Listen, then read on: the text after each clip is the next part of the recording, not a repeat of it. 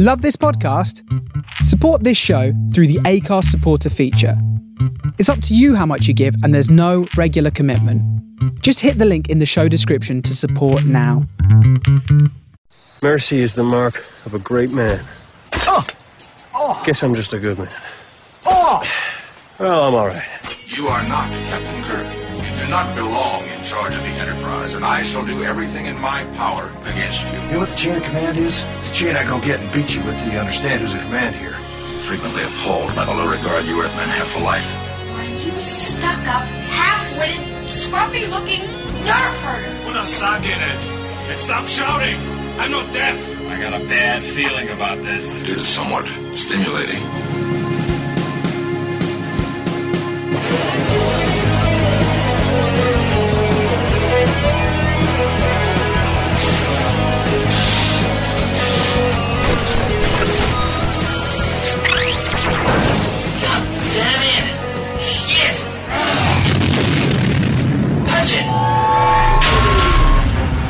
That's it. Welcome to SFP Now. Here is your host, Ian M. Collins.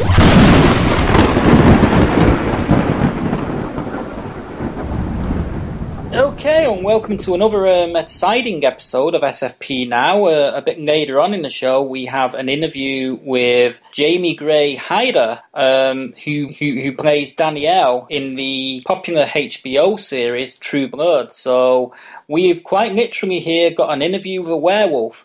But before we get to that, I'd like to welcome Ty to the show. We're going to be going over some of the last week's, some of last week's more interesting news stories.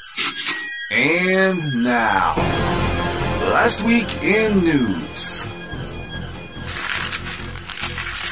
Hey Ty, how you doing? Hey, good, Ian. Thank you, as always, for having me on our podcast. Oh, it's always a pleasure to have you. It's great to have you back. I know that you've got to attend your son's basketball game in a minute, so we're going to try and get through this as quickly as I can. You're very, very lucky to have me still here because I literally interviewed a werewolf last week and I survived. How awesome. Good, I mean, in person or was it over the phone? Because I could see how that could have been dangerous. It was over the phone, but those werewolves, once they stick their tongues out, those tongues can travel, Yeah, I bet. Well, I'm glad that we still have you around, sir. Mm-hmm. She had quite nice ears, though, got to admit. For a werewolf. Yeah, for a werewolf, yeah. Okay, well, so I want to kick off with a bit of Doctor Who news. It's Doctor Who related. Yeah. Last Friday, it's Friday now, obviously. When the show goes out, it'll be Friday. But last weekend saw the unveiling of the reconstructed TARDIS console, which is going to be used in the new BBC biopic, An Adventure in Time and Space. Yeah. They basically posted a picture of it. BBC Worldwide posted a picture of it, and it's sort of like it's full colour, and I'd say it looks pretty nice. It's really. I saw the picture. Yeah, it looks really nice. And basically, An Adventure in Time and Space will star Harry Potter actor David Bragney in the role of the first Doctor, Doctor Who, and actor William Hartnell. So he's going to be playing William Hartnell. But interestingly, there's going to be a few cameos in this thing from original series stars. William Russell, who played Ian Chesterton, and Jacqueline. Who was it now? It was. I'm trying to remember the. And Jacqueline Hill. I'm following your lead on this one. Yeah, it was Jacqueline Hill. So they got Jacqueline Hill won't be appearing in it because she died many years ago. But right. But basically, the original lineup was William Hartnell, William Russell as Ian Chesterton, Jacqueline Hill as Barbara, and Carol Ann Ford as the Doctor's granddaughter Susan. Now, Carol Ann Ford and William Russell actually have cameos in this thing, so they're going to be appearing. William Russell will be playing I think he's going to be playing he's playing a character called Harry. And I think he's a janitor or something. I'm not sure. While Carol Ann Ford's going to be playing the role of Joyce. Now, I'm not sure. I'm not sure where they fit into this. I mean, for all we know, because we know so little about this thing at the moment. Yeah. They could be a couple of old codgers that have been working with the BBC for years, and they're sort of reminiscing about when they shot Doctor Who or something like that. Yeah. You know, they could. Either way, that sounds fun. So, you know, we don't know how it's going to be played out. But Jamie Glover's going to be playing, you know, going to... William Russell's going to be played by an actor called Jamie Glover, while Carol Ann Ford is to be played by Claudia Grant. And rounding out that is Gemma Powell, who will be playing, who'll be playing Jacqueline Smith. So... It looks like fun, but I just had to mention the console. That sounds awesome, the console. I love it. You know, speaking of Doctor Who, I saw some great photos of the Prince of Wales and his, I'm not sure, I forget exactly, you know, what her title is, but visiting the set with Matt Smith and what have you.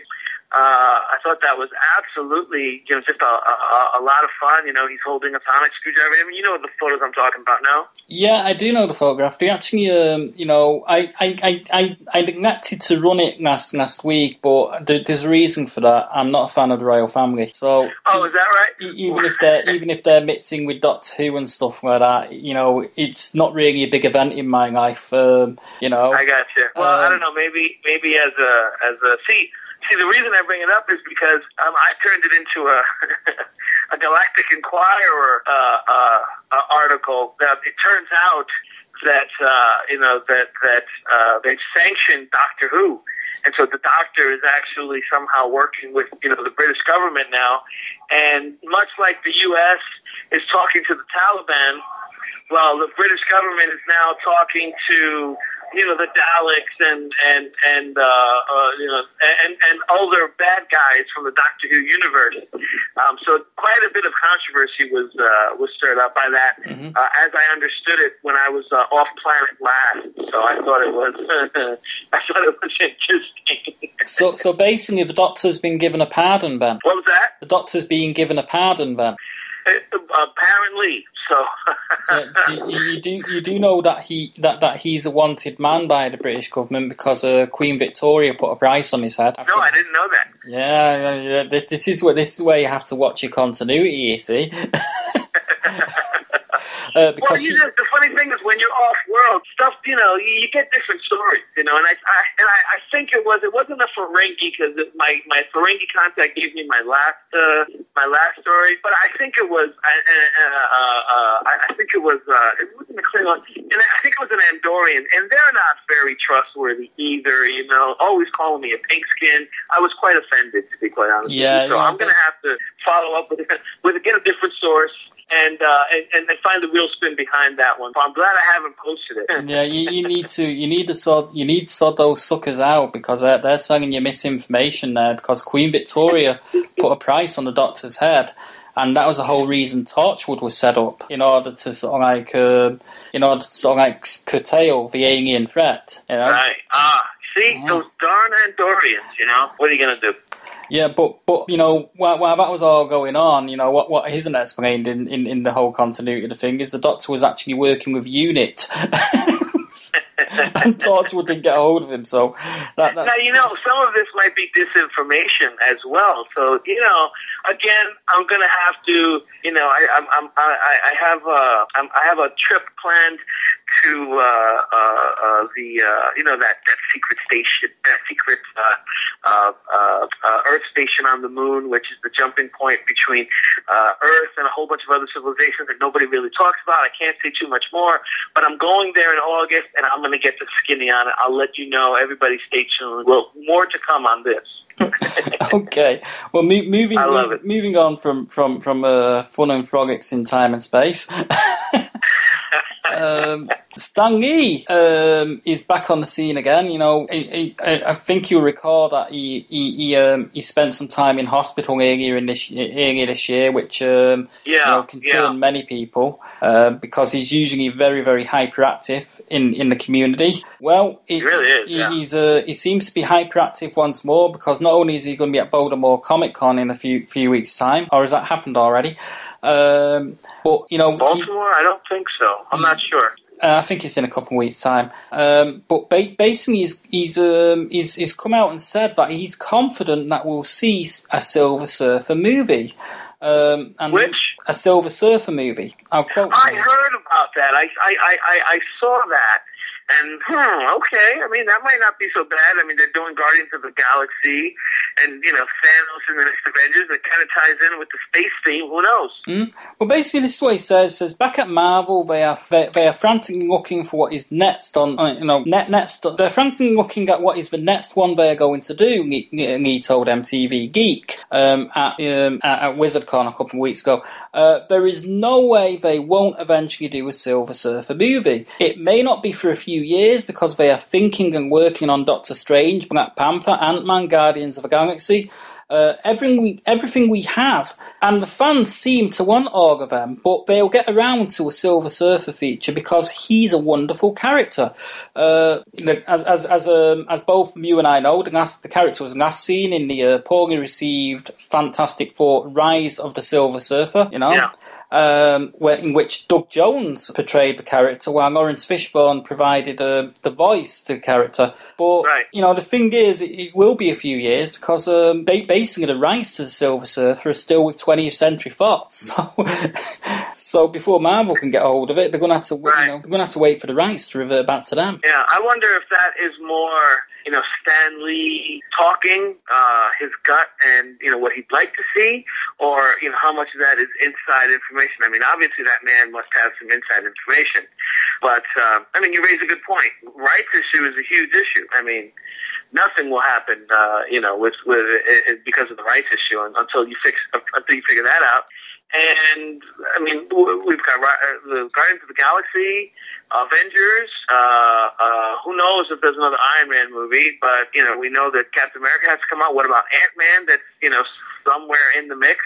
I mean, we're already out a few years, you know? I mean, so I don't know that, other than Stan Lee saying that, we're years away from the next. I mean, we've got to see these movies happen before more movies get greenlit. I mean, if for some reason these movies are a flop, there's not going to be any green light. I don't see that happening with Captain America and Avengers. Hopefully, Guardians of the Galaxy is going to be a good movie, but there's not going to be a Silver Surfer movie if we see a few bombs, you know? So let's see what happens. But might not be a bad idea. It might be fun. Well, you know, the thing is, the Guardians of the Galaxy movie might work out because if you remember, it was quite a big chance they took, you know, doing the first Iron Man movie. Because Iron Man was, you know, in terms of comic book fans, yeah. But in terms of the mainstream, Iron Man is not as well known as, say, Spider-Man or Superman or Batman, you know? Sure. Well, I mean, now he is, you know, but I mean, I think you're right. You know, a successful Guardians of the Galaxy movie.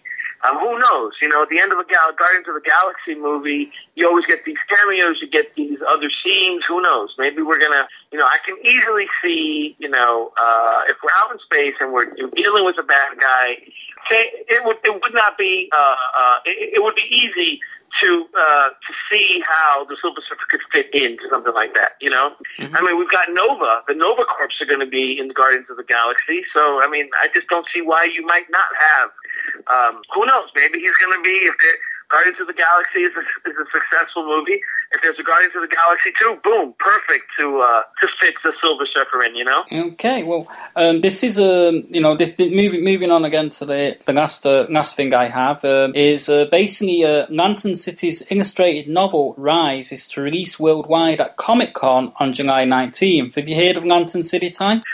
No, I haven't. I'll tell you what it is. Lantern City is a project that Bruce Boxleitner from Tron and Babylon 5 is doing with producer Trevor Crafts. It's basically a proposed television series or a series of miniseries or even movies, and it's set in a world called Lantern City, where everything is sort of like steampunk. The technology is steampunk and stuff like that.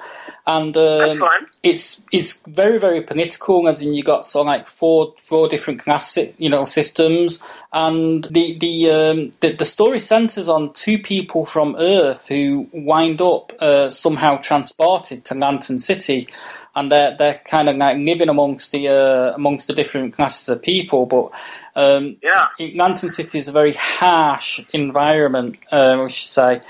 And basically, Rise is a collaboration between Bruce Boxleitner, Trevor Crafts, and author Matthew James Daly. And with artists from Section Studios. The illustrated novel will be sold in retail and online stores beginning July 19th, and will be available for purchase at Comic-Con International San Diego from Friday, July 19th through Saturday, July 20th. Pre-sale is available now for $29.95 plus shipping and handling at www.lanterncitytv.com/rise. That's fun. This is what they have to say about it. During development of Lantern City, we wanted to give our fans a way to learn more about the story behind the series before it's broadcasted on television, stated Trevor Crafts, co-creator and executive producer of Lantern City. Matt, Bruce and I, with the brilliant minds of Section Studios, decided to create Lantern City's first illustrated novel to tell the beginning of the story, and Rise was born. So there we go. Yeah, well done. And, every time I go to a convention, steampunk is everywhere. And so I think it's probably smart to jump on, for someone to finally be jumping on a steampunk, ship. There is an undertone within the fan base. People love steampunk, and I got to be honest, it's got a great look and a great feel to it. High technology along with yesteryear. I think it's smart for someone to jump on this. So, Bruce Boxleitner, great name. Hopefully the production has the right value, and I wish him luck. That'd be some great sci-fi I'd love a good sci-fi series, steampunk sci-fi series to sink my teeth into. It's happening. It's actually happening. They've actually got this thing cast already, more or less. John Rhys Davis is going to be in it. Oh, all right. Myra Furlong. Well, hopefully it's good, huh? Myra Furlong from Babylon 5 is going to be in it. Yeah. As well as, I can't remember his name, but I actually interviewed Bruce Boxleitner last year about this, and the interview. He's a nice guy. He is a really nice, big, tall guy. I'm not a big, tall guy. I'm a short guy, but he's a big, tall guy. But he's really, really nice. I'm going to Shore Leave 35 in August. I did the program book cover for it. And I was at Shore Leave, probably a decade ago, and Bruce Boxleitner was there. And I'm walking down the hallway to some event. It's after the floor had closed. It's the evening festivities, and lo and behold, I see Bruce Boxleitner, walking towards us. But he's walking at a fast clip, Mm-hmm. And he and my buddy say, jokingly, I said something like "Captain," and he looks at me and he goes. He said something funny like troops or something like that. Acknowledge he has got a great sense of humor about him. Mm-hmm. And he goes and he says hi, but he's in a rush and he's going by and he's going by really fast. And he says, "Can't stop. I've got some women running after me." And I, jokingly, I'm like, "Well, Captain, we can help you with that." And he's like, "You haven't seen the size of these women." Yeah. And lo and behold, they were some pretty beautiful, large women. Beautiful women, beautiful large women, but large and voluptuous. Anyway, great guy. He's a really, really, really, really fun guy. I mean, I like him a lot. Love his work. Yeah, love him and everything he's done. He's actually written Lantern City with Trevor Crafts and this other guy, so it's actually a full-on collaboration. And when I spoke to him last year, we spoke on the phone for over an hour about this thing, as well as some of his other roles and stuff like that. He gave me decent time. He was a lovely fella. Oh yeah. So I must rerun the interview at some point, just to sort of remind people about Lantern City, because I think it's worth rerunning. So if we still sounds like it. If we he's still a very generous man. I really enjoyed that about him. Mm-hmm. Yeah, he's I just thought he was a really nice guy, and I enjoyed my time speaking with him. Absolutely. Couldn't agree with you more. We even touched on the subject of Ernest Borgnine's passing as well in the interview. Yeah, a legend. So, yeah, that's someone I would have loved to have interviewed, is Ernest Borgnine. Oh, me too. Me too. Mark Lee. So, maybe we can get Mark to talk about it or write on it. Yeah, that'd be cool. So before we finish up the news, because we've been going for about 20 minutes, I believe you want to very quickly talk about Land of the Lost, because you've been doing some great features on SciFiPost.net about that. Oh, thank you, and yes, when I was a kid, Land of the Lost was, that was probably the epitome of my Saturday morning, experience. And not nowadays. Nowadays, there's cartoons everywhere. But when I was a kid, maybe there were cartoons in the morning, maybe there were cartoons in the afternoon a little bit. But other than that, you only got cartoons on Saturdays. Now, not only cartoons, but there were live-action shows. Land of the Lost by Sid and Marty Krofft. Land of the Lost was, in my mind, the best of the best live-action shows when I was a kid. Just fired up my imagination. Just, took me along with them. I loved singing that intro song. I loved everything about that show. And it was just, I just got such wonderful memories as a child. So I'm at Galacticon, and I finally was able to meet Cassie Coleman, who played Holly. Mm-hmm. Wonderful girl. We've spoken about this. She calls me because I wrote an article on Sci-Fi Pulse, and she loved it, and people were very gracious about it, and it was well received apparently. And she called me personally to thank me. While we're talking, she tells me that the cast is getting back together. Everybody is going to visit. They found Spencer Milligan, and they're going to visit him. Oh my gosh, I was so excited. So lo and behold, as we get closer to it, especially Wesley Ewer, I think that's how we pronounce his name. Anyway, Wesley, he's been the one who's been quite prolific about, writing about it on his Facebook page. And so on Friday, everybody flew out to, I want to say Milwaukee. And then they met on Saturday. They got in a little white van that had Land of the Lost written on it. They had a production crew and a film crew, and they drove something like 500 miles, and they finally arrived. And apparently, Cassie Coleman, Wesley, Philip Paley, who was Chaka, of course, Wesley is Will Marshall, met Spencer Milligan. Now, and it was apparently just an amazing coming home for everyone. They all loved it, and to read Wesley's posts on Facebook, what a glorious day, he said. It was absolutely amazing. They sat down, they read all of the Facebook posts. A lot of people posted. A lot of people were following it, and it was the exception of Cassie, who, as she told me when we went out for dinner in a group when we were in Texas, she said, we haven't seen him for years and years. He did take her apparently out to dinner for her 18th birthday. Wow. But apart from that, when she was 18, that was the last time she had seen him. And, Philip Paley, Chuck, and Wesley, Will, they hadn't seen him since he left the show season 2. 38 years. It was 38 years. Damn. And so, just amazing, and if you think about it, the euphemism is, it's like, well, the Marshall family finally came home, from the Land of the Lost. And if you're a geek and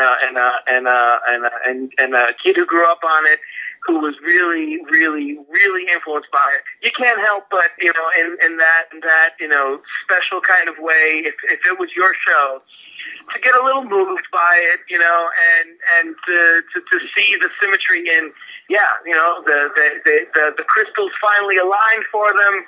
They finally were able to step through the pylon, and they made it home, and the pictures were beautiful.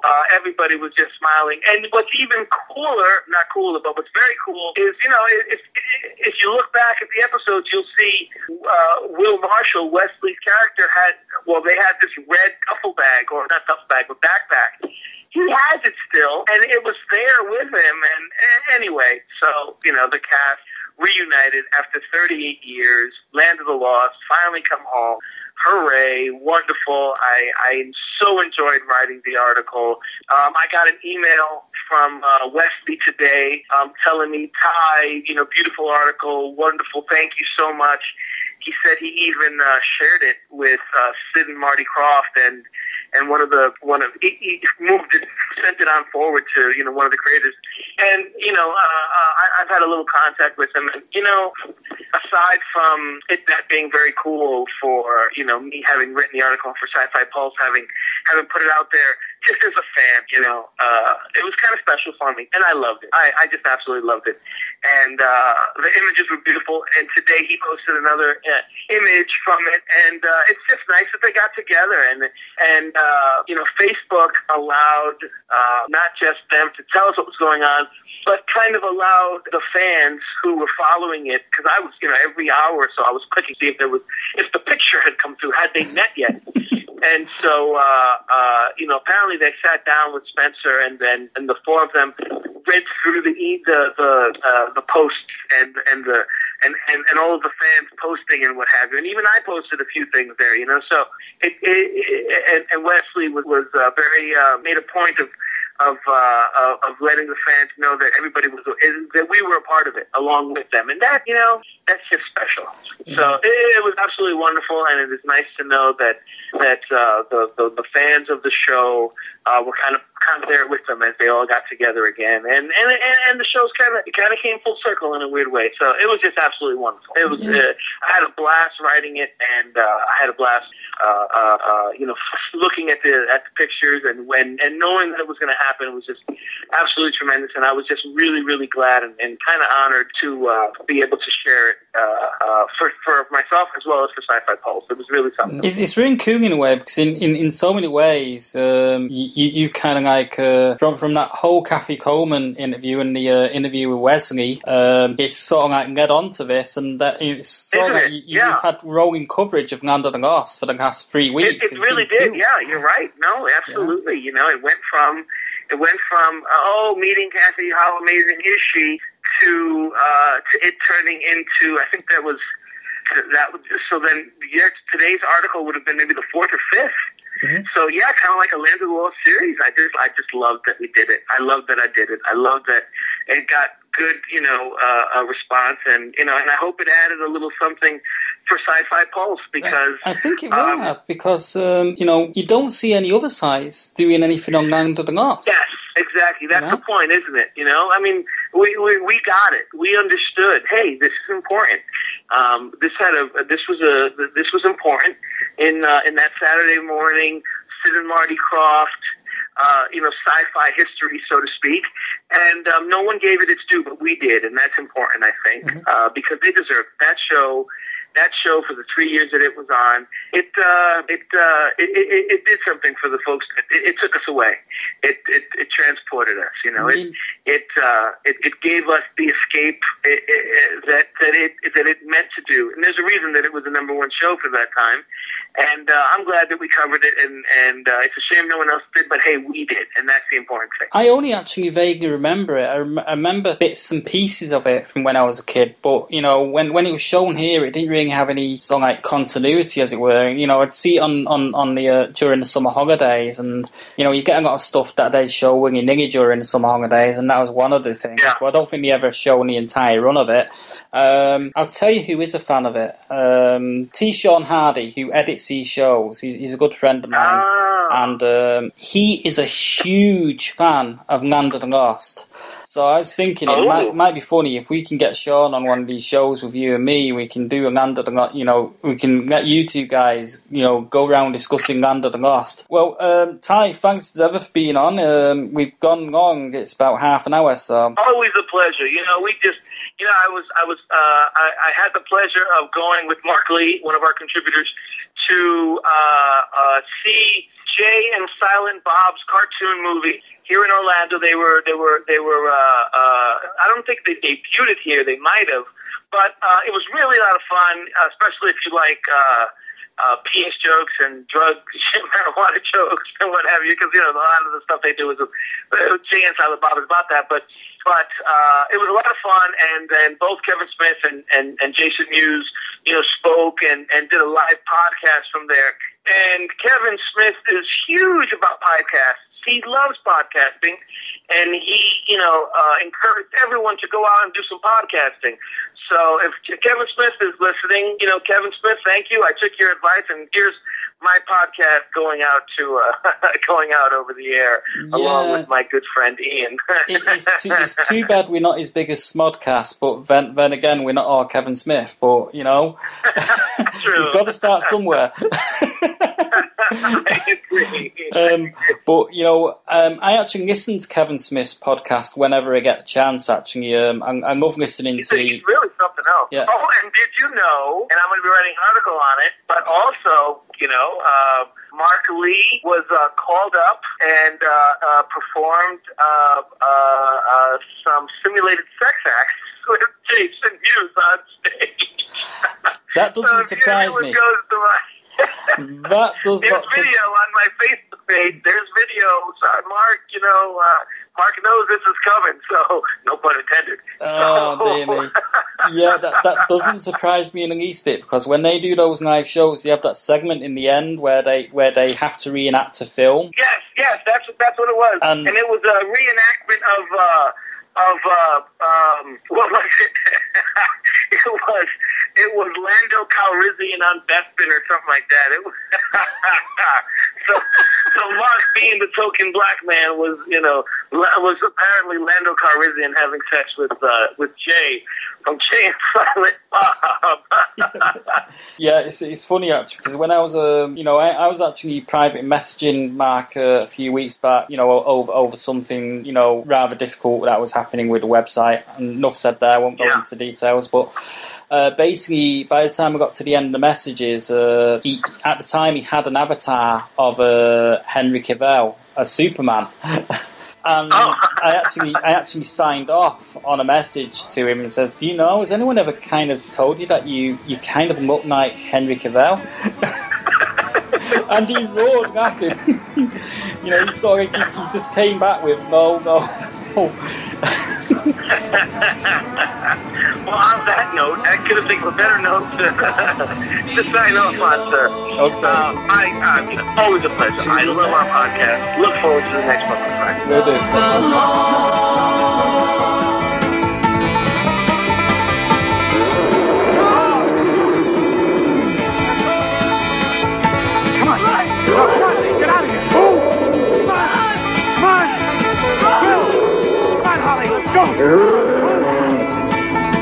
To the land of the lost, to the land of the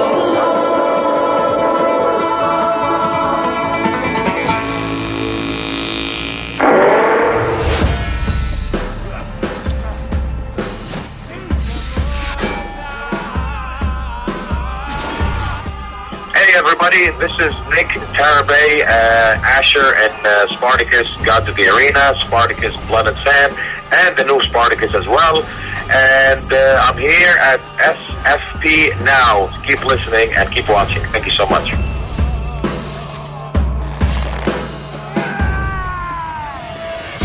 And now it's time for our interview this week, which is with Jamie Gray Hyder, who plays Danielle in True Blood. So, you know, without further ado, here's the interview. When you came in, the air went out, and every shadow filled up. I'd like to welcome Jamie Gray Hyder to the show, who's been somewhat of a howling success on True Blood of late. Hi, Jamie. How you doing? I'm good. How are you? I'm good, but I've got my cat sat next to me and a gun loaded with silver bullets for protection, just in case. I guess the first question I've got for you is so like it's one that I like to ask a lot. Is how did you get into acting? Was it something that you always wanted to do? Yes. I have been performing since I was very young. I'm a classically trained singer, and I sang when I was quite young, and then got into theater and went to college for theater and film studies, did some stage on the East Coast, and then moved out to Los Angeles 4.5 years ago to do film and television. Mm-hmm. How quickly was it before you got your first job? Because I was looking at your profile on IMDb, and there's only 3 things up there. So am I guessing right? I'm just wondering if you did mostly theatre initially. Initially, I did do a lot of theater, and then I was out in LA for about 3 years, I think. Before I booked True Blood, I had probably done around 800 or so auditions. And, then I went for the audition. It was only one line, and I did the best I could, and I left, and I got a call 2 hours later that I booked it. Wow. And that's pretty, so it happened pretty quickly for you then? It did. I shot a couple days later, so I had to watch 4 seasons of the show in about 3 days because I had only seen a few episodes up to that point, just because I don't have a television. So I then immediately had to go and watch all 4 seasons prior to the 5th one that I was in last season. So that was a lot of True Blood in a couple days, but I became hooked immediately. Yeah, it's a good show. It's a really good show. What was the audition process like for you? I mean, so like it's pretty quick, and you only had one line, so. Yeah, it was very quick. I assumed it was going to be more drawn out, but it actually went very quickly. I thought I was going to have to do several auditions, but after I just did the first, then they called and said, cool, you booked it, and I was guaranteed a couple episodes, but ended up shooting half of the season, which was amazing, and then they asked me to come back, which I was even more thrilled about, so I'm very happy right now. So, you'll probably be back for the next season if there's another season after this one, right? I don't know. I'll have to see what they do with my character. We have to see if I make it through the end of the season. We don't even know if the show's going to go another season. I'd like to think they will. We're setting up for a lot of big stuff, but we'll just have to wait and see. Mm-hmm. Well, I'll go admit, I've only really seen the first 2 episodes of the new series so far, which I think is the same as I'm pretty much in line with those in the US. And I've got to say, from your initial scenes, you make a pretty big impact because your first scene's kind of like the alpha bitch scene, which kind of sets up that rivalry. How do you actually think? Do you think that's going to simmer on for quite a while? Does it simmer on for quite a while? Is he, who is the alpha bitch? Is it you or Well, it's funny. You never know where your character's going to go. So in this case, Danielle's vying to be the alpha bitch, but then she backs down pretty quickly as soon as Kelly's character comes up and challenges her. So, I think that while Danielle would like to be the alpha bitch, I think she'll have to step down to Kelly for a little while here. Mm-hmm. Well, from what I've seen of the actual Wolfpack, it seems to have suffered from some pretty horrible leadership, with former pack leader whacked out on vampire blood. Would I be right to suspect that Alcide is not going to have an easy time of it, or is it as easy time as he would like leading this pack? I think it's definitely going to be difficult. I think we're going to see a different side of Alcide than we normally do. He's going to have to be a little bit more forceful and assertive in order to keep everybody safe and together in such crazy times. The vampires are being attacked now, but we don't know who will be the next to be threatened. So the world, he's just trying to step up and keep us all together, because it's definitely an unruly bunch and definitely trying times. Mm-hmm. I mean, so I was watching through last season and this season. It's the internal politics for this wolf packet. So like, it's got some fascinating potential as far as stories go. Are we going to be seeing a lot of it this year, do you think? I think the show does really reflect a lot of what's going on in the real world, and we try and take those issues seriously when tackling them. And I think we will see a lot of that this season. It's important that was a show that is so out there in some regards that they can still keep it relatable and true to what's going on in real life. And I think the show will always kind of have, be making somewhat of political statements, even if that's not our number one goal. I think there will always be a little bit of that, taking social responsibility and addressing issues that are currently going on in the real world. Mm-hmm. Well, you're fairly new to the series. You've only just come on board this season. And as you said, you watched quite a bit of the series, before you took on the role. What would you say is the appeal for you personally? You mean working on it or watching it? Well, kind of a little of both. Well, I think the appeal of the show as a whole, it just really attracts, it really appeals to the senses. It's this big, extreme things happening, and it's definitely the core of escapism, which is what television entertainment is about, getting to see all these fantasy characters and all these ridiculous, crazy situations, but then actually having them move you, in situations that are, in some cases, not relatable from the outside. They still manage to move you on a very human level, which is what I think the show does so well. So as a fan and as an actor, that's important to me. And as far as working on the show, I feel so fortunate to be on a show that has so much support from the fans. And it's an amazing set to be on. The cast and crew are not only insanely good at what they do in professional, but they all have a good sense of humor. And we all get along and just have a good time while we shoot. We have long cold nights, and it's important that you keep morale up. Otherwise, it would just be a completely miserable situation. Mm-hmm. I bet. I used to work in theatre, but I did experience a little bit of television, and I do know for a fact that it's not as glamorous as it actually appears to be from the outside looking in, because there's a lot of waiting around and a lot of reshooting of same scenes in order to get the different camera angles and all sorts of stuff going on. So you got to have a sense of humour and a camaraderie with the other actors in order to deal with that. Yeah, you have to feel comfortable where you are. Otherwise, doing scenes like I did in the first episode, becomes very tense, But on the show, they're so great about making you feel comfortable, and that is something I'm very grateful for. In the earlier seasons, we've seen a fair bit of crossover between vampires, werewolves, and the other changelings. We now have a situation, as you've already touched on, where the humans have declared war on the vampires. What is the likelihood of this war kind of having a knock-on effect and bringing the wolf pack and the other supernaturals into the midst? I think that so long as they're attacking any one of our groups of supernatural beings, we all have to be worried, because they're clearly making a point of separating the humans from the rest of us. So I think as this war progresses for the vampires, it continues to progress for all the shifters and werewolves and fairies and other creatures. And, you really see that, especially with Luna having shifted at the end of last season. When Luna shifted on national television, she revealed an entire another system of supernatural beings that people weren't aware of.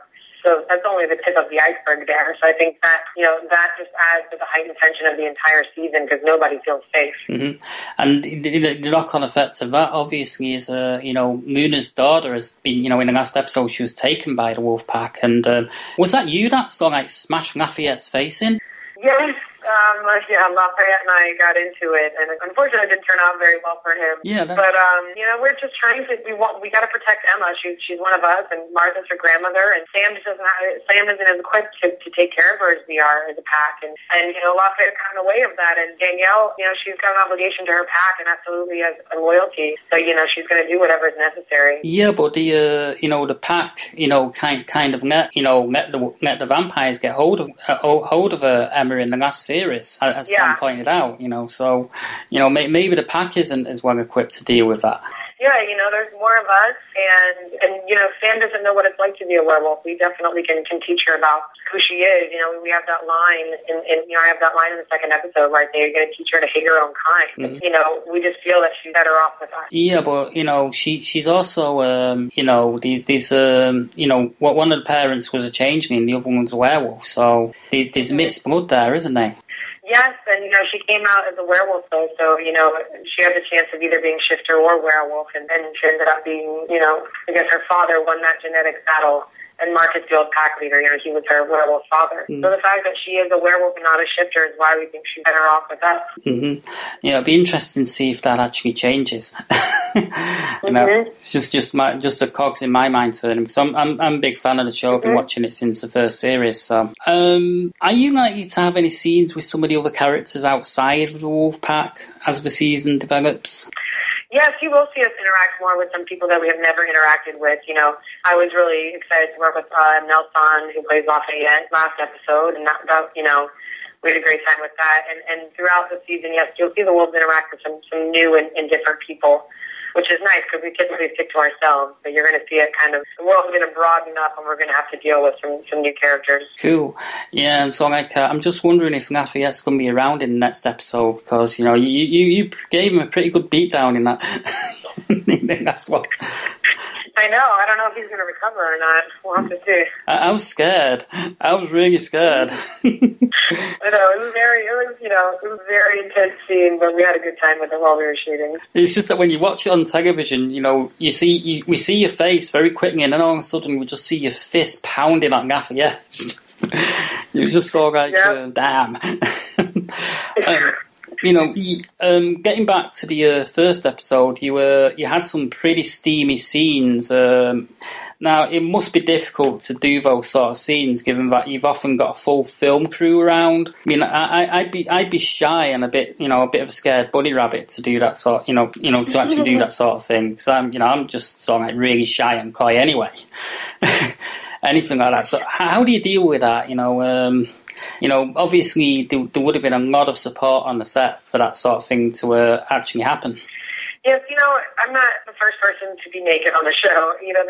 They've got it figured out. They know how to make you feel comfortable, and we only work with, a skeleton crew. Only who needs to be there in that moment is there, and everybody else goes to a different place, so you feel the privacy. And they just take care of you as far as they've got warming tents, and you've got robes on, and they're just courteous of your time, and everybody just wants to make sure you're comfortable the whole time. And, everyone from makeup to then actually the camera guys and all that, they're all aware of the situation you're in, and so they want to offer you anything that you may need to feel comfortable. And I did feel comfortable during the scene. I mean, it was 30 degrees out, which was freezing, but the atmosphere itself was very comfortable. Well, that was some damn good acting then, because you didn't look like you was freezing. No.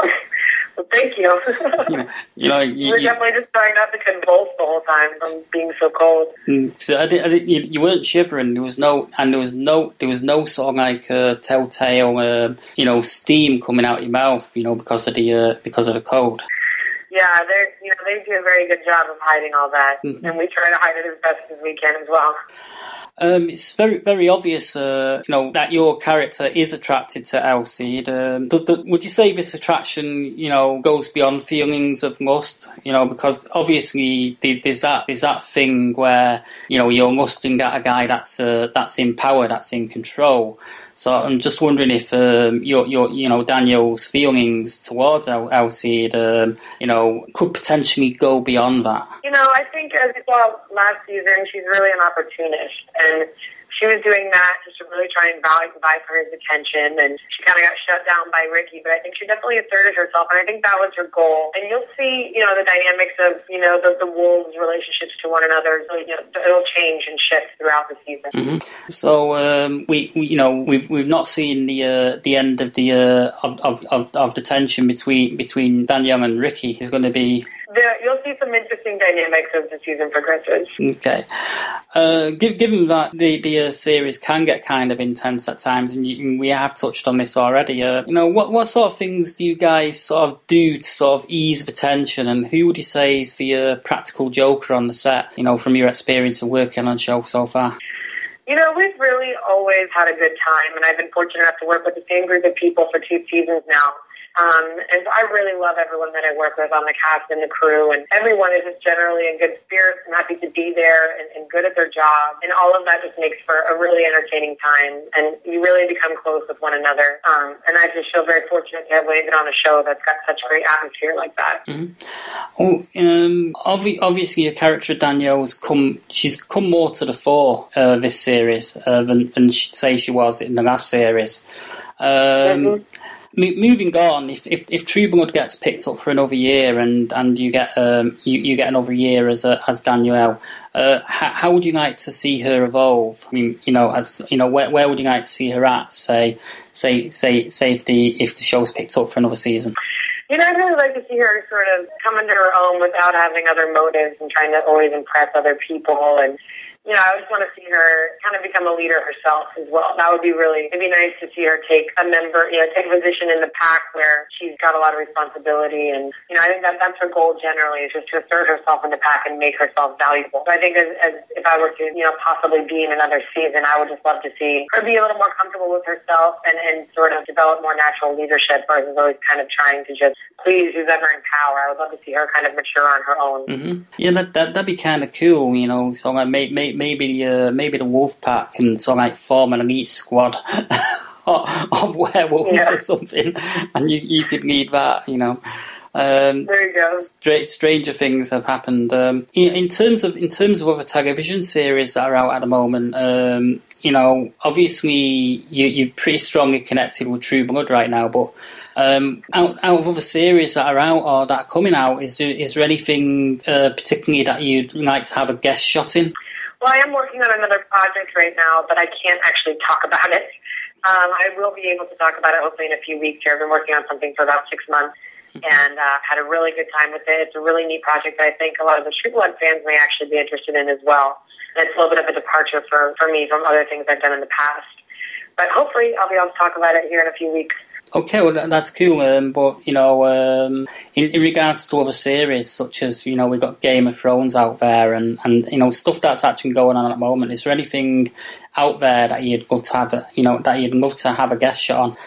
I would love to do something like Game of Thrones. I mean, the quality of the production on that show is just incredible, and I would love to stay within the HBO family.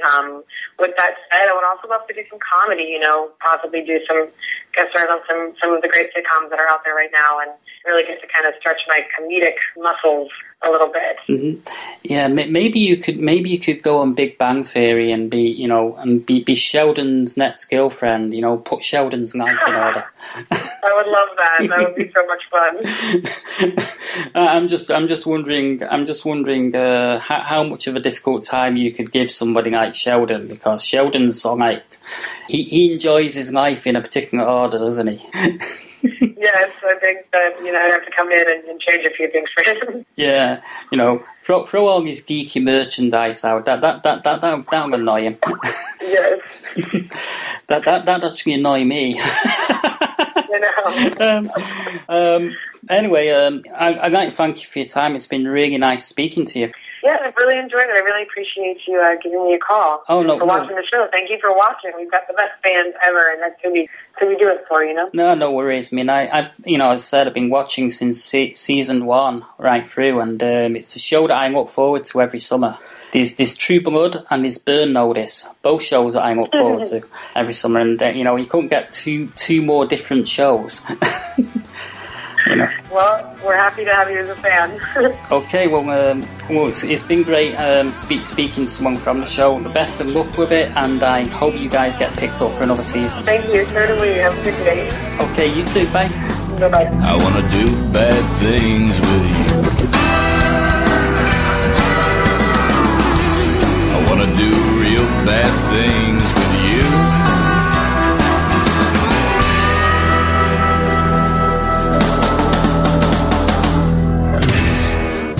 The Emperor. You're listening to the Sci-Fi Diner podcast.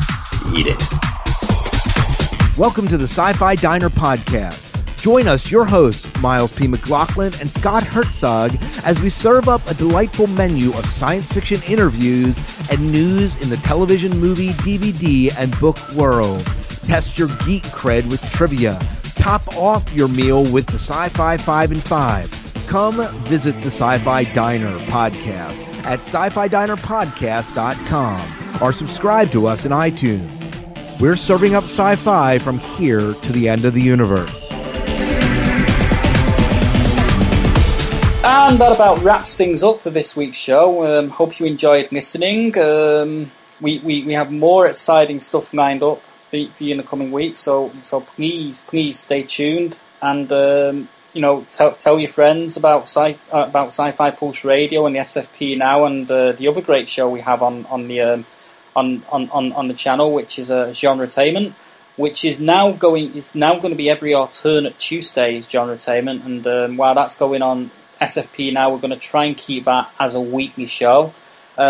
So please tune in, tell your friends, and remember you can actually subscribe to us on iTunes via Sci-Fi Pulse Radio. So if you go into the iTunes store and you're searching for a podcast, just pull up where it says keyword and type in the keyword Sci-Fi Pulse Radio, and we'll come up. You'll see the big logo Sci-Fi Pulse, and you just click on that and just click subscribe, and Bob's your uncle. You're sorted.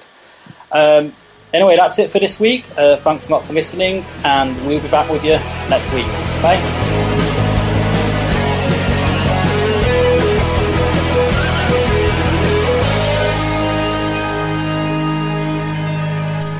offer the world order.